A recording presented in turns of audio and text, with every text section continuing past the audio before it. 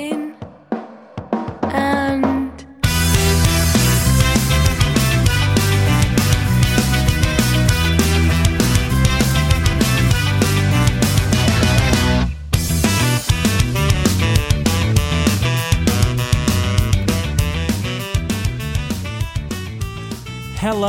Hello, you say goodbye and I say hello, and welcome to Head to Table. It's the comedy podcast where comedy in quotation marks. It's the podcast where two friends design a short form tabletop RPG before your very ears and then playtest it. I am your host number one, Tom Rawson. I am host number 0 then. Tom Snowden. Actually, Tom, I have been meaning to talk to you about that. I'm getting some early feedback from the listeners and the fan base. Big sense of confusion over the two Toms aspect here. So I thought what we'd do is get you a new name. And actually, I'm going to generate that name through dice for you. Pretty certain I'm the first Tom here, Tom. Well, I came up with the idea. So consonants are assigned to a D20. And vowels a D6. I'm counting Y as a vowel here. I got 3 D20s, 2 D6s, so I'm now going to generate you your new name. For God's sake. Okay. Here we go. Well, no, I'm not okay. I'm not agreeing to this. Oh, we got 2 U's in it. So the name is Two Wood. Okay. I'm Tom Rawson, and this is life. This is Two Wood Snowden, and this is Head to Table. Tom, for those damn it. Did it already. Tuwood. I'm not sure Tuwood is going to test that well with your audiences here, Tom. Tuwood, for those who aren't familiar, could you explain what a tabletop RPG is to our audience? Yeah, a tabletop RPG is like a really bad video game where the graphics are terrible because you're supposed to use your imagination. And also on top of that, where they do give you graphics, they tend to just be little miniatures that you have to paint yourself, so the textures are crap too. And instead of using a controller, you're supposed to use someone else. You're supposed to use dice, really, and your imagination, and you also have a sort of narrator trying to describe to you what you should be seeing on the screen. I think you've actually discovered a really cool product there. Imagine sort of complete your own video game where it arrives with all these rough texture packs and you have to actually fix the damn thing yourself. I mean, it's... Oh, I see what you mean. It's called Mass Effect Andromeda. A topical joke to last year. Oh, burn. Year late burn. Poor BioWare. Oh, okay, Tom. Well, every episode we like to have a bit of a theme. And I've got one this episode. It's kind of a lazy theme, but I'd really like to kind of do just a simple reskinning of sort of a more classic D20 system, but I want to build in some new mechanics, sort of capture some of the spirit of old westerns in some way. Okay. I should add, I've never really watched that many Western movies, and really I've just played Red Dead Redemption.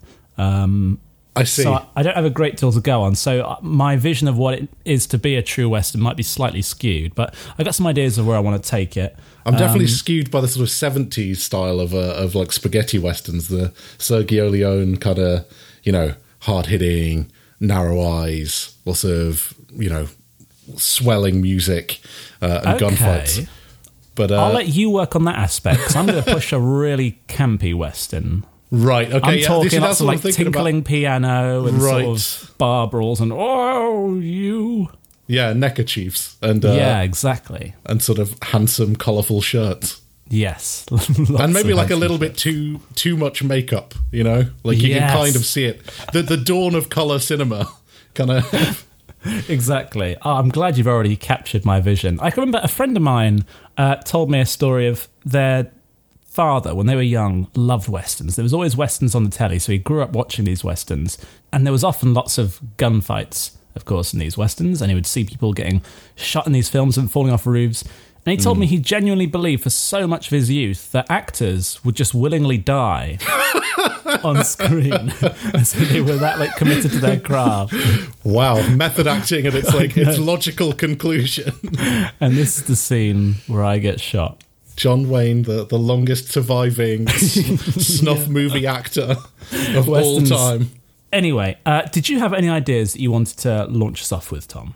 Well, you're trying to hit campiness, right? So I guess there has to be. Okay, so I think one thing I would like to get in there straight off, probably as the core mechanic, is comedic shooting of guns. So, either your hat goes flying off, or it somehow shoots your belt buckle and your trousers fall down.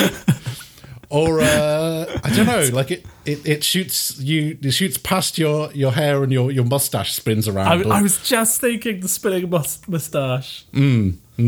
It goes straight through a bag with a $sign written on, and dollar coins will start falling out. So maybe instead of if like hit points, you have a series of these kind of ridiculous visual effects that you can get through prior to death. So instead of health points, it's just embarrassment points in some way. I think that's a good way to start, because it sort of gives it a very clear personality of its own. Sort of steer away from this sort of gritty theme that's become so. I think we should attempt to do that. The West is a complex social, political landscape. Yeah, this is very true. The actual history of the West is not all pleasant. No, and so just leaning into the camp vision of it, and perhaps ignoring all of that. I don't know if that's a good thing or not. Yeah, I agree. I think it's best to, if we can steer this more towards this very sort of cartoony realization that doesn't necessarily have to rely too much on sort of the historic accuracies this time, certainly, mainly just because I don't know nearly enough of them. It's playing to our own strengths, right? I mean, slapstick as opposed to historical accuracy, I think is really where we're at here. So okay, so we've got that. So I think one of the first things we should probably get down is we need some kind of gunslinging, right? Yeah. Like, so if we're doing a D20 reskin, the traditional way is that sort of roll to hit and then roll damage. One vision I have here is that different weapons have, I think, just different accuracies and different sort of number of times you can shoot them in like a turn. So here's what I'm thinking. Say a revolver, right? Mm-hmm. You have 6 bullets per round before you have to reload. Yeah. Let's say perhaps each round you're allowed to fire up to 3 bullets if you wish at a target. Okay. And the dice you have to roll for those are D6. So if I decided I want to shoot at a target, I would roll between 1 and 3 D6. Ciao! Any 6s, say, or maybe 5 and 6s are a hit. And that's one sort of point of embarrassment to that target, perhaps.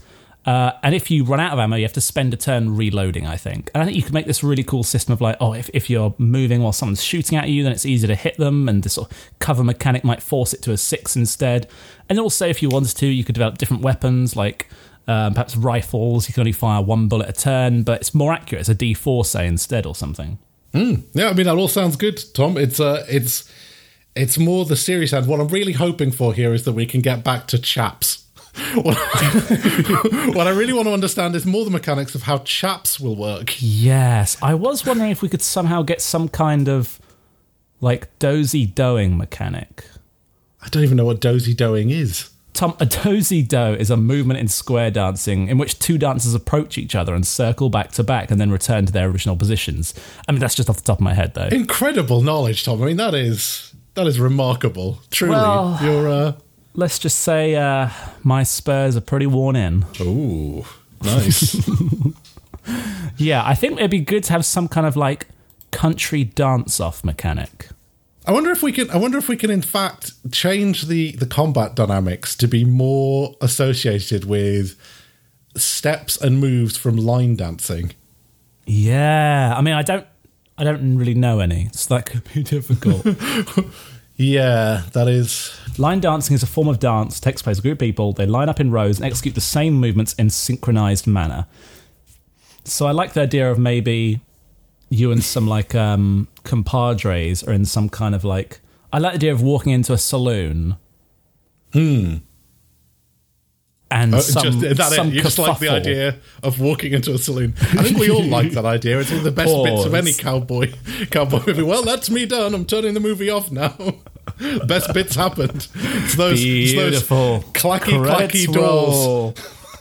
Ooh, look at them clacky saloon doors. I think maybe. Okay, so the very concept of line dancing is synchronicity in some way. So maybe a line dance off in some way is you squaring off with some villainous cad, and like you're taking turns to like mirror each other's movements. They're like, oh gosh, he's doing the twin spur showdown, and like you have to sort of match what they're doing in some way, but then you get to try and throw them off instead.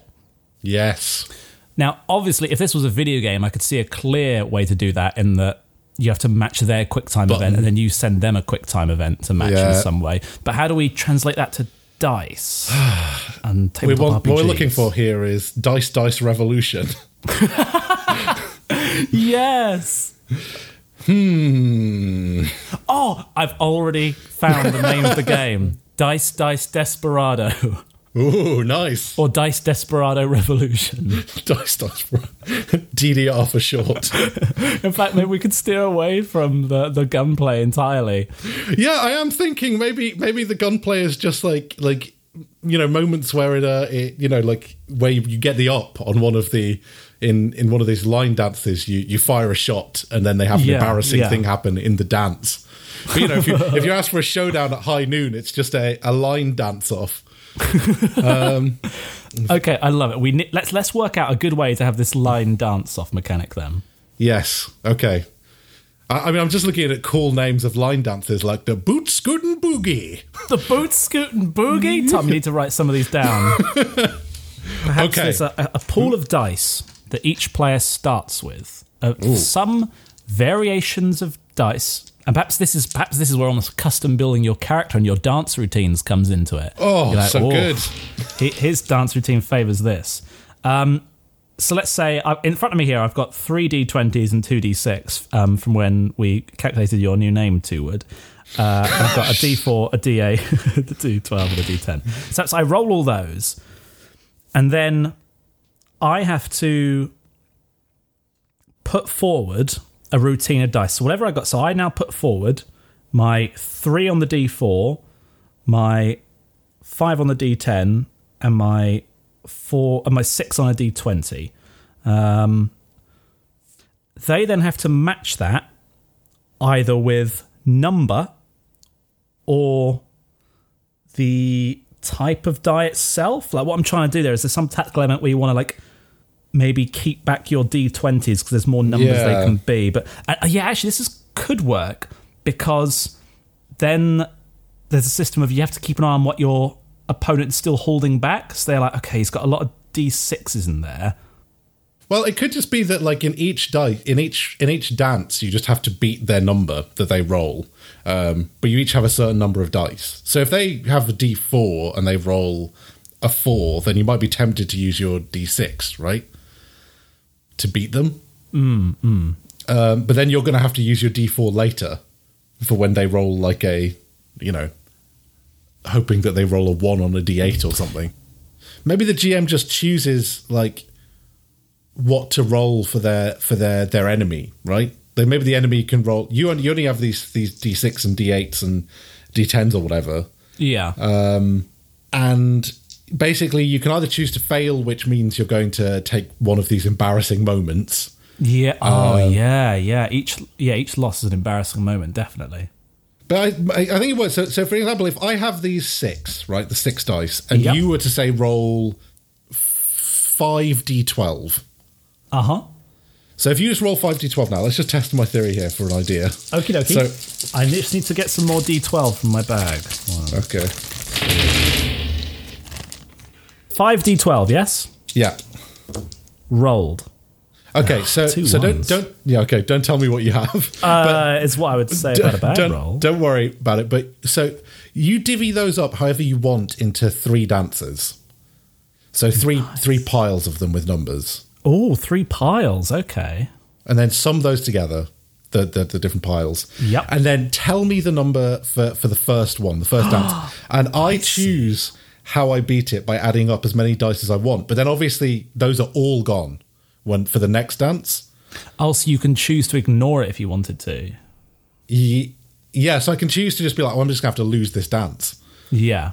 And maybe it could be a fewer number. Maybe it could be more dances. I'm not sure what the maths would have to be. Maybe I only get one fail or two fails. I see. Maybe you're allowed one fumble or something. But the idea is that you now tell me, because I've got a roll and I might be able to add up to the thing. So give me your first dance, for example. My first routine, the spur spinner it's called. I click my spurs and sort of do like a pitter-patter motion, and that's a 7. Ooh, a 7. Okay. Well, I am going to meet... I see what you're doing. This is really cool. I'm going to meet that 7. So it'll be just a draw this round. I think that's interesting, because I think that's a better idea. Is like, maybe it's about who comes out with the most...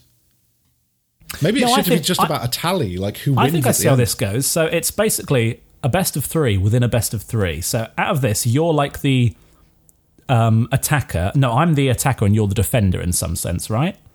So we've got 3 dances here. Whoever wins the most of those 3 dances gets a point, the best of 3. But then it goes again, but it's swapped around. Now you're rolling and I'm meeting. Okay, cool. Yeah, okay, that makes sense. I think let's try it out. So I've put forward a 7 and you've met it with 1 7 on the die, you say? So I've got a 7 from a D12 and a D4. I will use both of those.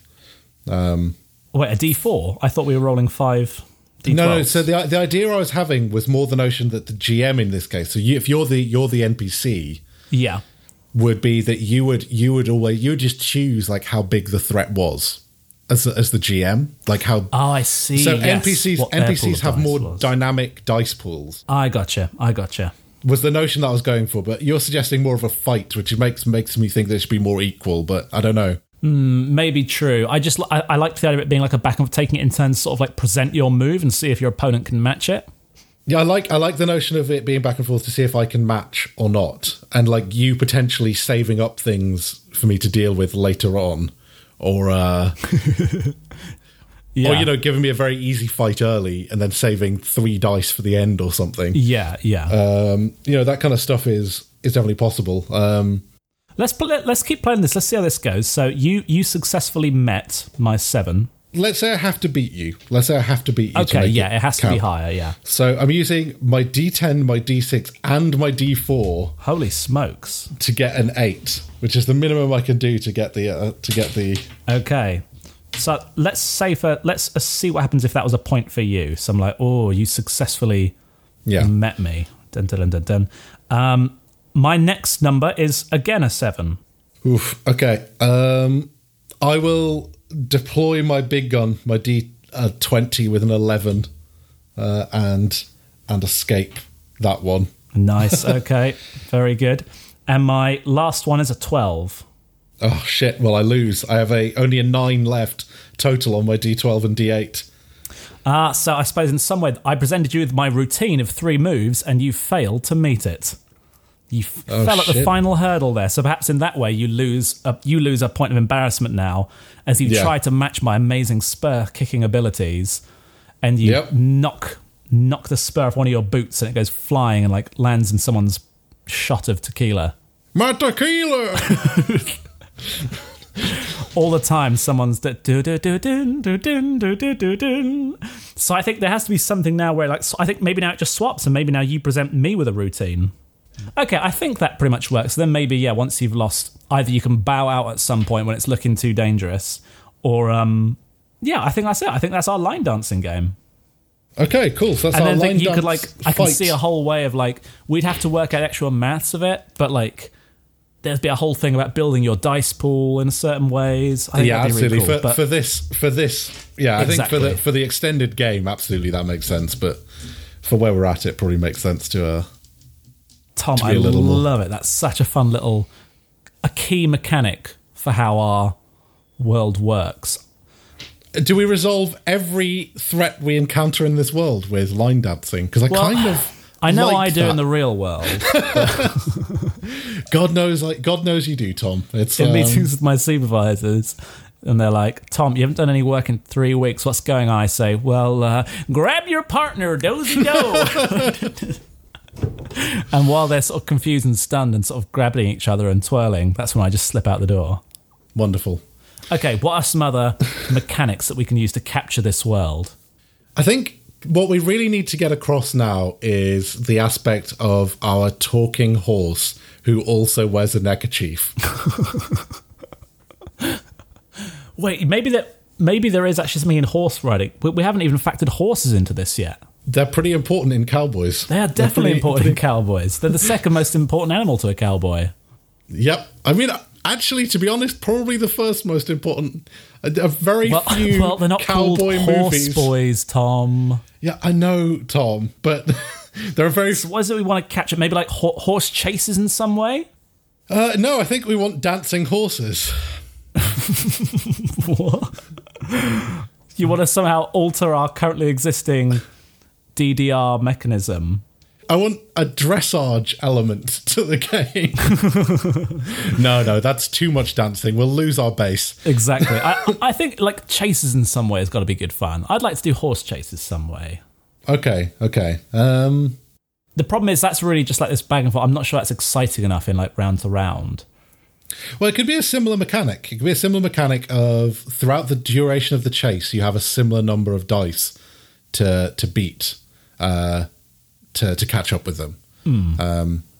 But maybe you sort of narrate if you can't manage to defeat a part of it. You narrate some kind of slapstick situation, where they happen to be moving a pane of glass across the street, or equally zany hijinks for us to get around.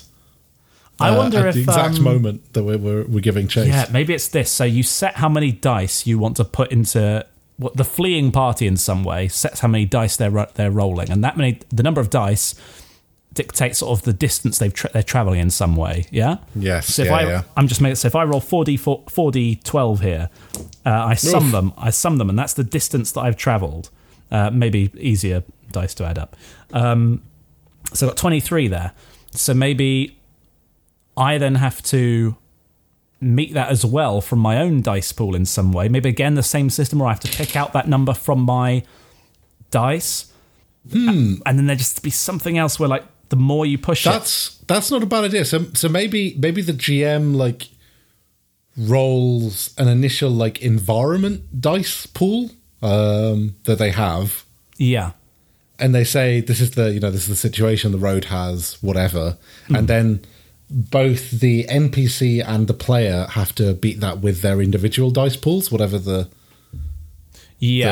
environment has, I guess. That's I don't true. know. Maybe this is overcomplicated. Maybe it is just as simple as we just go with what we had exactly in the line dancing. I'd like to have something a bit different. I think this is still similar enough. Actually, I like what you just said. So the idea is there is secretly there is a D12 that is the environment score in some way that you're both going to have to overcome.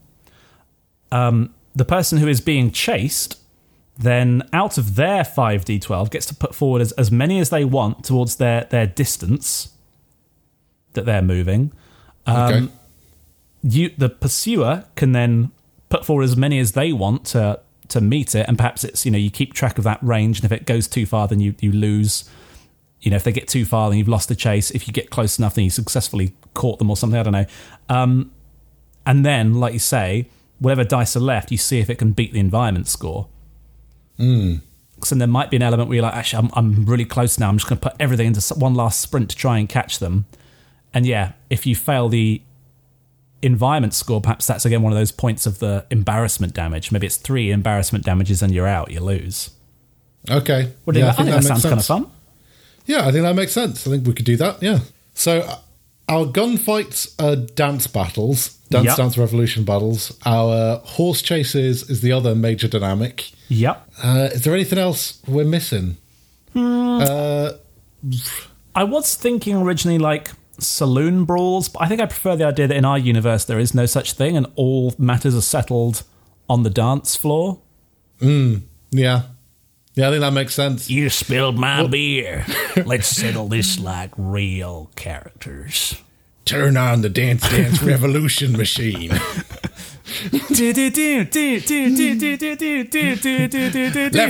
Left, right. It's just an old-timey saloon with a DDR machine. Is there anything else to capture of this cartoony Wild Wild West? Hats. Hats. Hats are pretty important. Are we missing?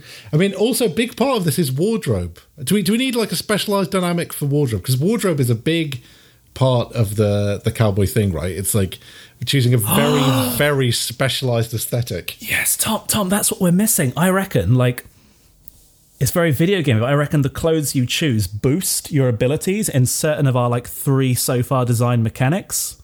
Okay. So perhaps you've got, like, some flashy, sparkly glitter boots that give you, like, an extra D12 Can I equip into your those dancing, boots? but they slow you down in horse races and you lose a D12 for your races in some way, for your chasing. I reckon Yeah. like a big cowboy hat that like keeps the shade out of your eyes, gives you a little boost in shooting, but because it's all big and floppy, it's not very good in your dancing. Yes. Okay. So maybe there should be more of a negotiation in the game as to. I agree. Yeah, I think like, if it was like a campaign, it's definitely that'd be like some of your main reward, right? It's like, oh, show me the interesting pros and cons of these different costume abilities. So yeah, I think maybe each starting out, we should narratively decide on like a cool piece of clothing that you can sort of either invoke to give you a boost in some way or something. I agree. Yeah, agree with your GM. Yes. Yeah. Okay. Yeah, that makes sense. And you get more as you defeat your enemies on the dance floor. Yeah. I'm taking your spurs from you, son. You won my boots fair and square. I think we've fully explored the West, Tom. I think we have. There's nothing left. Yeah, that's what it looks like to us on this side of the Atlantic.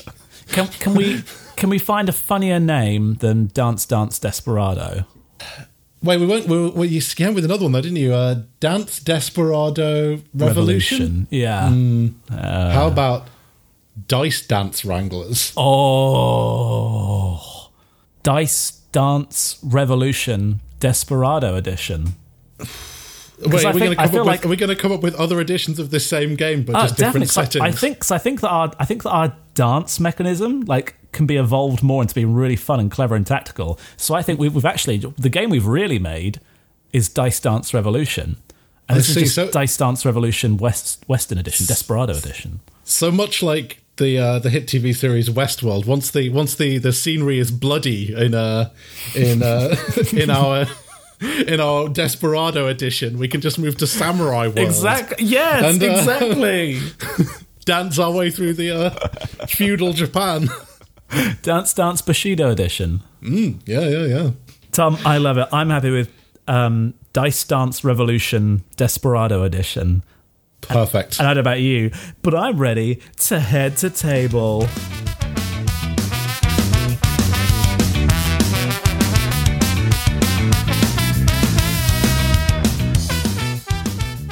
Okay, welcome back. Tom, are you ready to play our excellent game of Dice Dance Revolution? Desperado edition. Yes, I am.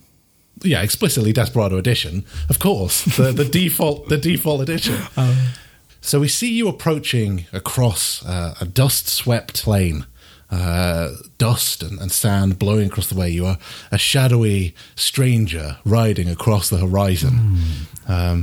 But ahead of you, as the camera turns around, you can see a town, a fairly large metropolis for this desert setting, really. And above it, on a sign, it reads "Town of Hoedown." Hoedown, eh? That's right.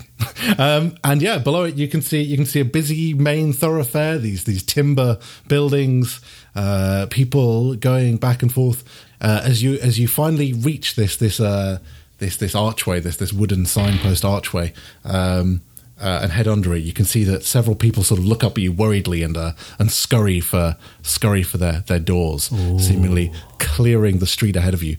What do we see as the camera pans up across you and your horse? The camera pans up these sort of beautiful knee-high sparkly boots up to my elegant red sparkly dress and up even higher to my beautiful long blonde wig.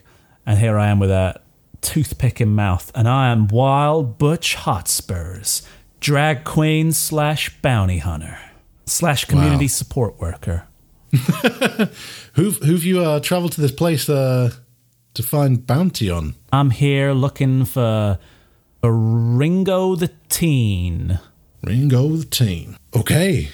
So what is your so remember, as part of our rules, we have a defining signature wardrobe piece. Is it them fine sparkling boots? Exactly. Those fine sparkling boots. How's this for the mechanic? Is that once per dance, I can sort of press a button hidden in my dress that causes them to like illuminate and sparkle like disco balls around, and it means that once per dance I can roll an extra D12 into my pool. If it looks like I'm going to need a little extra help here and beating this, I can throw the extra D12 in. Nice, yeah, I like it. Okay, so as you're stood there, darkening the entranceway to Hoedown, town of Hoedown. As you say that, a sort of small man comes up next to you. He's like, "Well, that's right, sir. I have to say, not everyone seems to be that hospitable, though. I don't know where their manners are. I'm Mayor Eddie." Mayor Eddie, a pleasure to meet you. Where can a bad bitch get a drink around here? Well, I reckon the best place is the Chattahoochee Saloon. Why are you laughing at the name of our saloon? Chattahoochee. It's a perfectly reasonable name. A fine establishment, I'm sure. I'm charmed, Mayor Eddie. The place.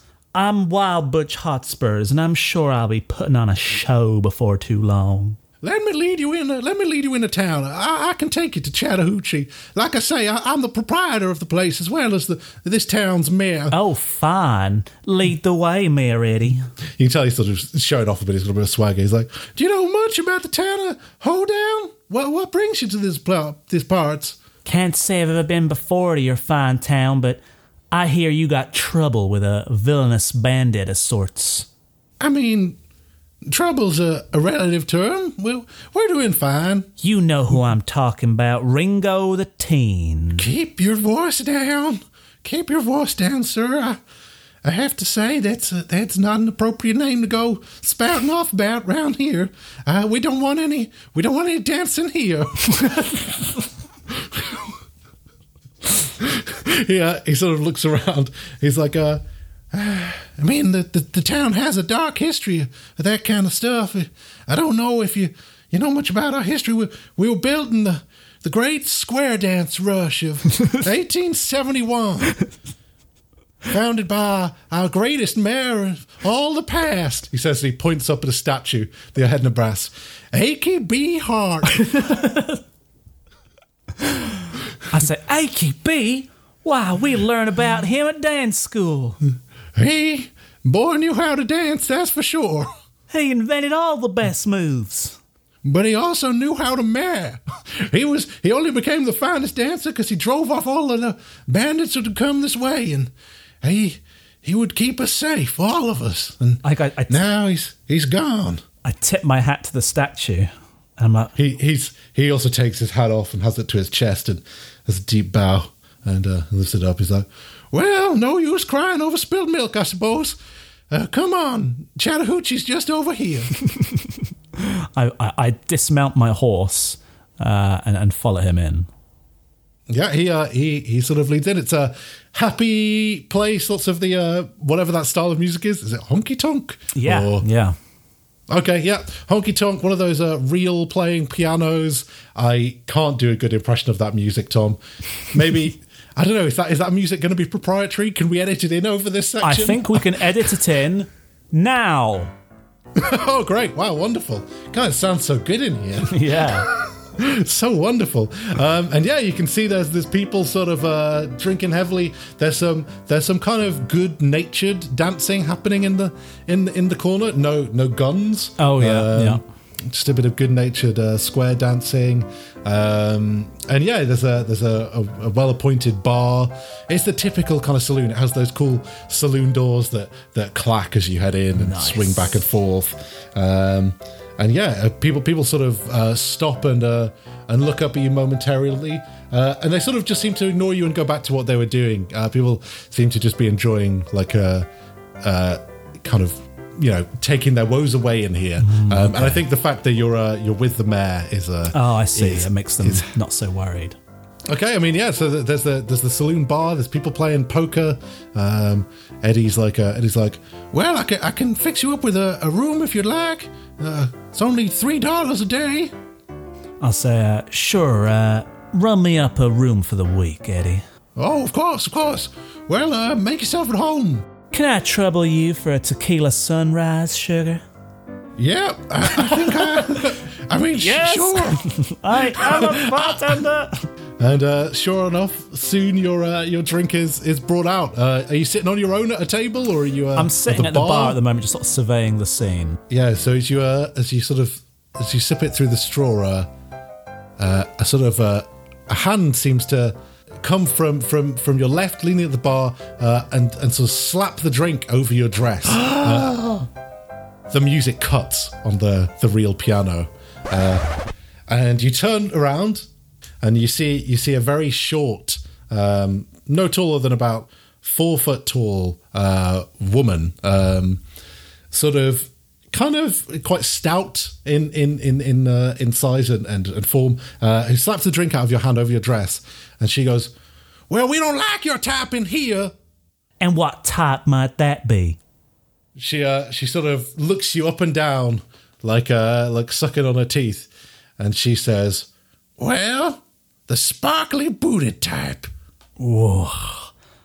I without even saying, first of all, I just gesture for Eddie to come over. Yes. Well, how can I? And I just close. Everyone, there's no need for trouble here. I just reach out get my a new glass drink. and I close his hand around the glass for him to sort of take it away. And I'm like, "Fetch me another, sugar. I'll be just a sec." And I slowly sort of like heave myself off the stool and stand like legs wide and like flex my ankles for my boots to kind of like shine for all to see. She's sort of like, "Oh," and she sort of does the same, stands up and flexes, and you see that her boots are completely matte, like more matte than anything you've ever seen before. The level of reflective capacity is zero. I say, "I'm ready to go, but you look hard at my boots before you decide to lock in." She looks down at your boots. She raises an eyebrow. She sort of like, she says, "No, now you listen." And then she strikes immediately a sharp dance pose. You recognize this as itself a Chattahoochee. A Chattahoochee. It's a simple dance. She has very few dice to go with. She's not really a sort of a skilled dancer herself, with only 3d8. All right, I spit in a spittoon. She rolls her d8. Her first dance pose is a fairly solid 6. A 6. All right, I'm rolling my 5d12. This idiot doesn't know what's going on. I match it with an 8. It's like as soon as she strikes the pose, it's as if there's a mirror in front of her. I am become her, except all of her poses, like every time she extends her figure, I'm sharper, I'm straighter. I'm like liquid at once, and then I'm rigid like stone in another. I'm the very spirit of dance. She scowls and she pushes forward into another swing of moves with a 6. A 6. I'm actually going to match that with an 11. Oh shit! She's starting to perspire mightily, drips of sweat running down her cheeks as she looks around frantically for help. No one in the bar is helping; they're all transfixed by your flashy moves. Exactly. She spins around like kind of in desperation, hoping finally to return to some semblance of normality. But all she's got left in her is a 3. I finish off with everything a 16.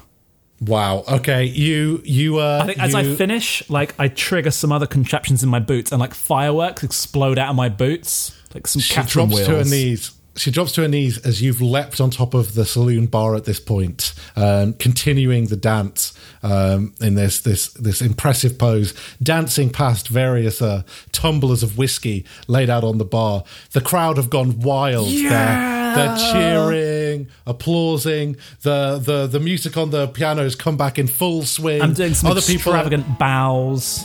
are getting like up on their feet and dancing as well around in circles. This lady kind of snarls and it's like kind of starts storming off up the stairs, seemingly to one of the rooms in the saloon. And Mayor Eddie comes back with your drink, and he's like, "Well, that was incredible. I hadn't seen dancing like that since Ringo the teen." So you do know of Ringo? Well, it's a dangerous story. You see, he blew into town a few months ago. He dance killed the sheriff and his boys. First night he was here, took over the old mine. His dancing was so brutal, the sheriff retired on the spot. He ain't been out of bed since. Well, it was a mighty embarrassing affair. You see, shot off his own trousers as he danced around, gyrating helplessly in the middle of the town square. He was laughed out of town. We ain't seen him since. Anyway, the Ringo took over the old mine. He claims that there's still boogie down there to be mined. I don't know what'll happen if he acquires more boogie. The man's got the greatest hips I've ever seen. I say, don't you worry about Ringo, Mayor Eddie. Tomorrow I'll get some of these boys and girls together, a little posse to go teach him a lesson. But tonight, we dance! Eddie raises up he's brought himself back a drink as well. She raises up in the air above him, sloshing whiskey everywhere. He's like, "Yeehaw! Let's dance 'em, boys!" I raise another tequila sunrise and I say, "Here's to me, Wild Butch Hotspurs." Hotspurs! And various people are dancing around, singing your name. Everyone is super excited, and I think we fade down on this night as we head to the next day, I guess. Nice. So you wake up the next morning in the hospitable rooms of Chattahoochee, deep in the town of Hoedown. But I think you wake up to the creaking sound of this same stout lady just creeping out of your room, and as you look up, you see that she has grasped in her hands your sparkling boots. No! And she's like, "Bye, bitch!" she darts down the stairs and out she starts running away. What do you do? I say, "Girl, no!" And I burst out of bed. And in my head, my room has like a balcony, and I kick them open so I can see into the street, and I just do like a beautiful swan dive that I land perfectly onto the... You can see that she's just unhitching her horse at the same time as you leap out of your thing. I think I land on my horse perfectly. Yeah. She's like, damn it all. She leaps onto her horse, and we begin a chase sequence. Oh, yes. She's heads off across the dusty, early morning, dusty plains of Hoedown. Yep. She is a better rider, however, than she was a dancer. She's really more cowgirl than line dancer. Okay, so she is going to roll the standard 6, and I will tell you what the things are for you to... 6? I thought it was 5 d12s. It's 5d12s for you. She is going to roll a standard array of 6 dice. Oh, gosh. Yeah, she might well have a good chance. Okay. Oh, I don't think so. I rolled like a demon here. And I'm also going to roll some environmental dice that she will have to beat. Yep. And you will have to beat as well. So we've got Butch, and we have this lady's name, which is Jane. Not that you ever stopped to ask. Thanks. Okay, well, it's her first challenge then. She's going to put down her D20 in an attempt to get away, which is a 9. I'm going to easily meet that with just one of my dice, an 11. Okay. So not only do I succeed, but like one way we could do that is either as just a win, or we could do that as like 11 beats 9 and I gain her by 2. But I suppose then there's the risk of just like easily meeting in one go. So yeah, either way, I successfully keep up. You have one win. However, like as you immediately charge out, it just so happens that a nearby rancher is driving. Like a whole number of ranchers are driving cattle through the town, ready for the the sort of cattle auction. Oh no, that's upcoming. You both end up plowed into this cattle ranching zone, and you're just like wading through it. The actual cattle ranching difficulty to beat was 13, so you're both kind of screwed in this just completely surrounded area of like mooing cows, the stench, the various farmers being like, "Hey, stay away from them! You'll spook the cows." It's no problem for me, Tom. Why? Because my horse moves like the wind. My horse's name is Rue, and I just sort of like. Well, okay, I think we're playing different games here. Oh, sorry, I misunderstood. So I think that we're gonna have more chase scenes in a second with Jane using her points. Yeah. But the notion here is that you place a bet. You placed 11. Yeah. That had to beat her and the environment. Oh, I misunderstood entirely. You've both got 0 for this round. You're both just steadily pushing through. You're kind of shaking fists at one another over these cattle as you steadily like push your way through it. So she gets out the other side and puts down a 9 to attempt to get away from you. So is that coming out from her pool still? Yeah. Right. 9 from her pool. I understand now. There is a blind environment as well. I understand. Okay, in that case, I put forward a 15 using 2 dice. Oh, okay. Yeah, you beat her and the environment. Nice. You are catching up to her firmly. Her horse, this old, battered, spotted, coloured, greyish mare is starting to lose its wind a little bit as it gallops through the streets of Hoedown. And leaps ably itself over what appears to be a trench digging operation. You're not even sure why anyone's digging a trench in the middle of town, but there they are. They're just doing this clear trench. Crazy backwater folk. There's a little sign up that just says trench digging in operation, and the guy pokes his head up just in time to see you, and he's like, "Ah!" I think I knock his hat off with the hooves of Rue. Exactly that. His hat goes flying. He's like, "My hat!" And we head to she's just going to give the last that she has, I think, at this moment. And yeah, with what's remaining, a 6 to beat. Well, then I'll stick in everything that I've got left with a 19. Oh, so what happens here is she doesn't beat the environment. So she's like trying to get her horse to go faster and faster, looking at you gaining, panic in her eyes, as she turns a corner and slams into the inevitable pane of glass. Glass goes, well, in fact, you expect glass to go everywhere because this is old-styled glass, but instead it's a bit like a pigeon hitting the side of a modern building. She just kind of blunk, and then just slides down it, leaving a trail of like her and the horse both with saliva streaks just like going down this side of this pane of glass. And the two guys carrying it go like, "Phew, wow, it's remarkable that this didn't break." You all right, Jane? Those are some nice boots. Oh, who's this? Who's this? I'm Wild Butch Hotspurs, and those are my fucking boots. Jane just sort of looks up, like kind of like bruised a little bit, and is like, "It's true, they're his boots." I say, Jane, honey, I literally don't even give a shit why you're doing this. You're worth 0 to me, okay? Don't talk to me no more. And I put my boots back on. I never asked which pronoun you prefer as Wild Butch Hotspur. I know you are cross-dressing. I think I still stick with he and him. Okay, yeah, okay. They sort of allow you to pick up the boots. Jane kind of looks kind of bashfully up at you. She's like, "Well, dang, you got me. I guess I done goofed. Please. I was like, shh. Don't care. Stop listening to you. La. Walking away now. Damn. Well, just know that one day I hope to be as glamorous as out-of-towner as you are." You won't. She looks very sad and heads back to her horse. She's like, I had so much character revelation to give you. Don't care. You're a bad person. You should feel bad. I do. You do not deserve a place in the narrative of my life, honey. My boots are so mad.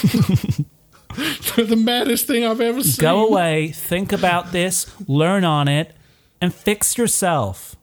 Right, y'all. I tell you, you can do one thing to make this up for me, and you can point me in the direction of the mine. It's just over there. And she points just across the street. There's a big opening that says, mine! I say, cool, nearly missed that. No worries. People often do. All right, laters. And I trot over on my horse. Cool.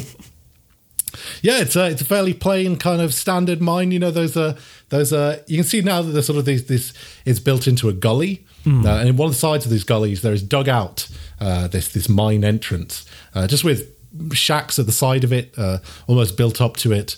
But then, yeah, there is this sort of mining zone with a couple of like rails coming out that mining carts could be operated from, and oh yeah, I mine. can picture it. Yeah. It seems dark down there, quiet. There's a sign that's been stuck up just on the nearest timber bracing that says, "Mine is the property of Ringo. Stay out." You think as you approach, you can hear strange sounding music deeper within. I'm curious. Sounds alien to your ears. Oh gosh, I think I click my boots together in the pattern which causes the heels to light up to illuminate my path, and I start Wonderful. striding down into the mine. It's a beautiful multicolored dream all across this mine as you head deeper in. It's funny as you head deeper in, you can see there are cages for boogie canaries. These canaries that continue to dance whilst you're mining good music. They just raise one leg after the other, but the canaries seem to be dead. Oh God! As you head deeper in, what foul and evil music have they unearthed? That's right. And as you head deeper and deeper, this music is it sounds off. Like it's got a sort of faster rhythm to it. High pitched voices singing over the music. It's strange. You can hear the sort of steady ching ching of like a mining chisel breaking away. What you can only guess is the rich music ore of the town of Hoedown. Oh gosh! And as you approach, the sound is, to our ears, what we could only recognise as disco. A sound that doesn't exist yet in your world. I'm like, as you round a corner, yeah. you see the source of the clanging of the mining, and it's a man wearing what appears to be he's clattering away a kind of one-piece suit that's sequined all the way down. And he seems to be having a bit of awkwardness with his mining. Like he takes one swing and then he has to kind of like move back forwards again. And he seems to be wearing like wheeled shoes with wheels on them on his feet. So every time he hits the mine, he goes over. He's like whoa, bounces back. Oh my God, this is amazing. He sort of skids forwards a bit. And he's like, I've got this beautiful new sound. I've got this. Stupid Akey. He didn't know what he was missing. He didn't dare dig this deep. He thought he would just stay with the beautiful God, this square dance narrative. I music, love it. The boogie, but he didn't know. He just had to dig a bit deeper, and the beautiful sound that'll come to conquer us all. Disco. He clangs again and then rolls back a bit further. I shake my head and just pick up a stone and just lob it at his head and say, "Put that fucking pick down!" He turns around and you see to face you the recognisable face of Ringo the Teen wearing his infamous star-shaped sunglasses with a relatively large afro atop his head. And he looks at you and he's like, "Who's y'all?" I say, "I'm Wild Butch Hotspurs, and I don't know what foul devilry you're unearthing down here, but I'm here to put a stop to it." It's a beautiful sound, isn't it? Listen to it. It's got such a beat. It's so funky. It just makes my hips want to move. I think I look down and I'm shocked to see my own hips are already like shaking side to side. I'm like, oh God, no. Why have you come? Have you come to worship the new Lord, Disco? I say, or are you an enemy? I say, no, Disco. No, I shan't. And I like fix my hips in place and I'm like, I believe in the old ways. I follow Akey B. Well, that won't do. And he draws 2 pistols. Let's roll. Let's do this. All right. He's a tough competitor, though. He gets 2 d20s mixed in with his rolls here. He can try it. He's nothing for me. Okay, so here's his roll: 2 d20s, 2 d10s, 1 d12, and a d4. Let's see what he gets. Holy smokes, that's insane. Yeah, he's tough. He's a tough guy to beat. Okay, you might be in with a chance. He immediately goes into he holds one hand above his head and starts disco skating backwards further down the mine, his rhythms gyrating directly in time with the music. Every so often wild spins put in, his sequined dance suit seemingly casting off this disco like sheen. As he heads past one of the walls, he hits a button, hits a lever, and as he does so, disco balls begin to descend from the ceiling, casting off these iridescent spots of light all over the place. That's amazing. And he immediately goes in for the kill with a 16. On a D20 and a D12. Okay. I'm going to match it with a 16 of my own, a 10 and a 6. So without even thinking, I sort of chase after him and I do like a cartwheel onto a mine cart, which the momentum, as I crash into it, sends it pushing down the tunnel after him. And as if it was a gym horse, I sort of put my arms down, lift my legs up and perfectly match his fanciful footwork with my own. You've got moves, Hotspur, I'll give you that. You'd make a fine disco dancer. I said, no, I won't give in. Look upon the beauty of the disco ball. Know thyself, he says, as he begins gyrating even more erratically. His hips now swinging back and forth in perfect rhythm. He begins kind of this weird kind of shuffling, low stepping dance as well, which he shakes off forwards into a full kind of pelvic swing, and he's gone. This is going to put you down. He's got a 20 on a D10 and a 20. Oh my gosh, I can't match it at all. My dice just aren't enough, and I'm not going to use my one extra D12 here yet. That's an ace in the hole. I'm just stunned by it, and I can barely match the routine. And sure enough, as I try to, I think, I try to catch some of the clever headwork, my wig comes flying off as we're hurtling down the mine, and I think I take 1 embarrassment point of damage. Absolutely, you do. He lets out a kind of chuckle as he looks up at you. He sort of swings around again, like heading down this mine shaft. And ahead of you can see what appears to be an illuminated floor, multicolored panels of light laid out across the floor.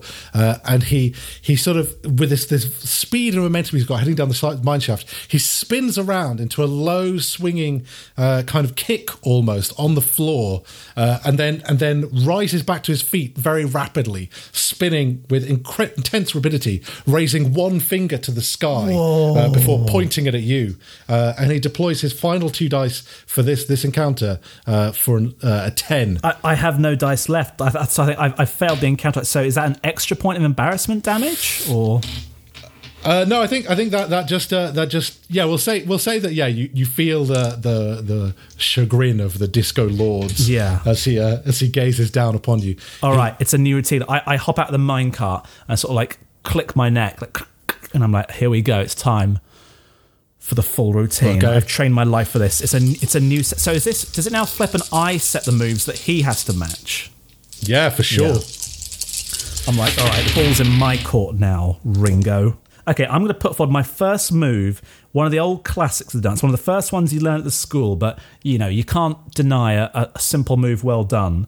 It's the old snake in the boot. And it's sort of like a very jittery sort of wiggle, as if you're trying to slide something out. And sure enough, I've got a prop snake in there just for this occasion. And sure enough, I wiggle my way backwards, sort of jiggling as I go. And on the final stamp, I've got a party popper in there, and the snake explodes out, and I just sort of present myself with a 13. Wow. Okay. He's going to go ahead of you using just 1 d20 to a 16 as he glides back and begins singing this high pitched Bee Gees-esque tune as he wafts one arm side to side. God, one hand on his hip, so powerful, effortlessly deflecting all of your moves. I'm going to invoke one of my special moves for my final move to try and outwit him here. I don't think it's going to work though. I sort of click the switch and sure enough, like light bursts from my boots, shimmering in all their beauty. So I add an extra D12 to my currently existing D12. But I only rolled a 4, so I put forward a 9 for my last move. 9 total. The big hat boogie, where I sort of unfold a foldable hat I've got and start sort of like spinning it around my finger while sort of mirroring the spinning motion with my own hips and stepping in time to it as well. Well, interestingly, Tom, I was sort of bluffing a little bit. I tried to preserve the lowest dice. He only actually had 8 left. No. Yep, 8 left. He rolled a 1 on his D10, a 2 on his D4, and a 5 on his D20. Nice. So he sort of like, he staggers back from the light, reeling. You can see that his eyes have become unaccustomed to this, like especially wearing shades in a mine shaft for the last however long he's been mining the Disco Lords. And he reels back in horror. He's like, give up the old ways. It's terrible. And as you do that, do you fire a shot or something at him? Sure. I think there's like there's like pistols in my boots, and as I'm stepping, I find it click extra on one of the heels, and I fire a shot off, and like I knock the glasses off his face. You shoot the glass off his face, and his eyes like bloodshot and red, like burn. And I've been dancing so long. In the light, please let me the stop light dancing. of this thing. Yeah, he looks in a bad way actually, like pallid, like he's been just mining like obsessively, and he rolls his dice again. Okay, here we go. So it's 1-1 so far. It is.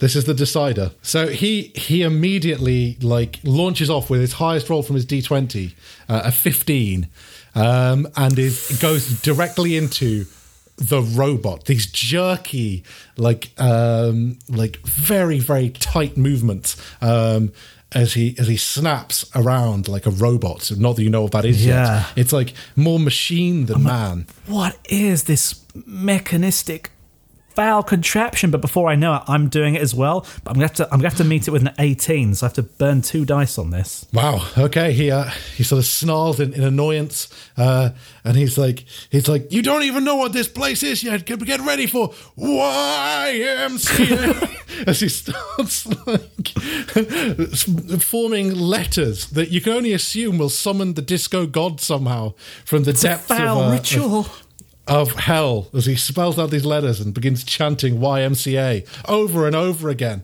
And he's going to use his D10 and his D20 to get a 12. Okay, I'm going to match that with just 1 die, with a 12 of my own. Like, sure enough, I can move my arm as well, but I feel like, although I match it, I can feel a dark power trying to take over me. I can see me. I'm like, no. And just like at the end of an episode of RuPaul, when they're having a lip sync for your life, often when they need to amp it up a bit, they like pull off the dress into like a special lingerie number they've got ready. And sure enough, as I throw back my arms in the Y, like my dress splits open down the middle, and it's this like beautiful glittering leotard. Okay, that is the moment for us to call our numbers, definitely. His total remaining points as he gazes up like a crack of uncertainty in his eyes. It's a 15. I do first of all like that drop where I throw my legs out and sort of fall, like with my legs at a 180 degree angle, like patam, and then I sort of look up and just go, "You're done, bitch." It's 23. And like I pull myself back into like a backwards cartwheel. As I do so, I hit him with my boot and send him like careening down a deep well that's been mined out here. See, Wilhelm screams his way down the hole. I think he's gone. I think as he disappears away from view, I'm like, I'm panting heavily, like I've never had to dance so hard for my life, and I'm sort of staggering my way out. Just as you're falling to your knees, riding in, you see in a pair of matte black shoes comes Jane. She's like, "Don't worry, I got you, mister. Come on, let's get you out of here before we blow this place to the ground." I lift up my hand, I'm like, "Jane, you came for me." "I couldn't leave you behind. Not you in those damn fine sparkly boots.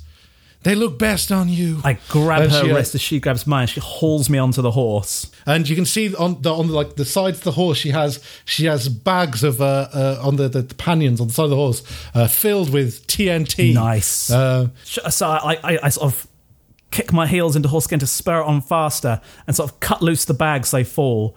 And I say, let's blow this place back to hell. And I sort of throw my arms out and legs out again in like a beautiful star pose, and those fireworks that were in my boots from last time, I fire all of them out, and they light all the fuses, and sure enough, just as we pull out the mouth of the mine, there's a ginormous explosion as the whole thing crumbles in on itself. Incredible. And like you see outside, there are a whole bunch of people stood outside, and Eddie rushes up, and he's like, "That was incredible." I think I lean over and put a hand on Eddie's shoulder and say, "Eddie, I think I need a drink." And sure enough, I think everyone cheers, like the camera pans out. They all cheer. Oh, as we move back to Hoedown. Tom, no jokes, that was one of the greatest tabletop RPG moments of my life. I love our game. Wonderful. You have defeated the spread of disco. Only square dance shall remain. Oh, it was perfect, Tom. Brilliantly WM'd, brilliant Western mastered. I thought it was excellent. The narrative, I loved it. I got to pull off all the fanciest tricks. And no jokes, I think the game's great here, Tom. I think there's a great, chances to, if you ever took it further, you could tweak more with the balance of the rules there and some of the tactical plays of it. There's great chances for customization and, what you specialize in and all this. I think it's a really fun foundation, the first flower of a beautiful DDR game system. Yeah, and we will no doubt revisit this in Bushido World next Definitely. week. That's it. No more original ideas on Head to Table. Now it's head to dance floor. Yep, exactly. We've discovered our true love, Tom, and it's the power of dance. Well, I think that's just about all we have time for on this week's episode of Head to Table. It's been absolutely great, Tom. Thank you so much for GMing that and playing with me. I hope you all enjoyed it. If you enjoyed it, then feel free to give us a like on Facebook. I think we've got a page set up now, or follow us on Twitter. We'll try and sort of post some stuff there. If you want to email us some game ideas, maybe you can either put it to social media, or you can email us at headtotable@gmail.com. And a shout out as well, we do want to thank the band Call Me Malcolm for the use of their music and our intro, outro and middle tunes there. You can see some of their stuff at callmemalcolm.bandcamp.com. Is there anything else you wanted to add, Tom? No, man, I think you covered it. That's everything. Enjoy the outro. We will do, indeed. Thank you so much for listening, guys. And same time again next week. Bye-bye. Bye.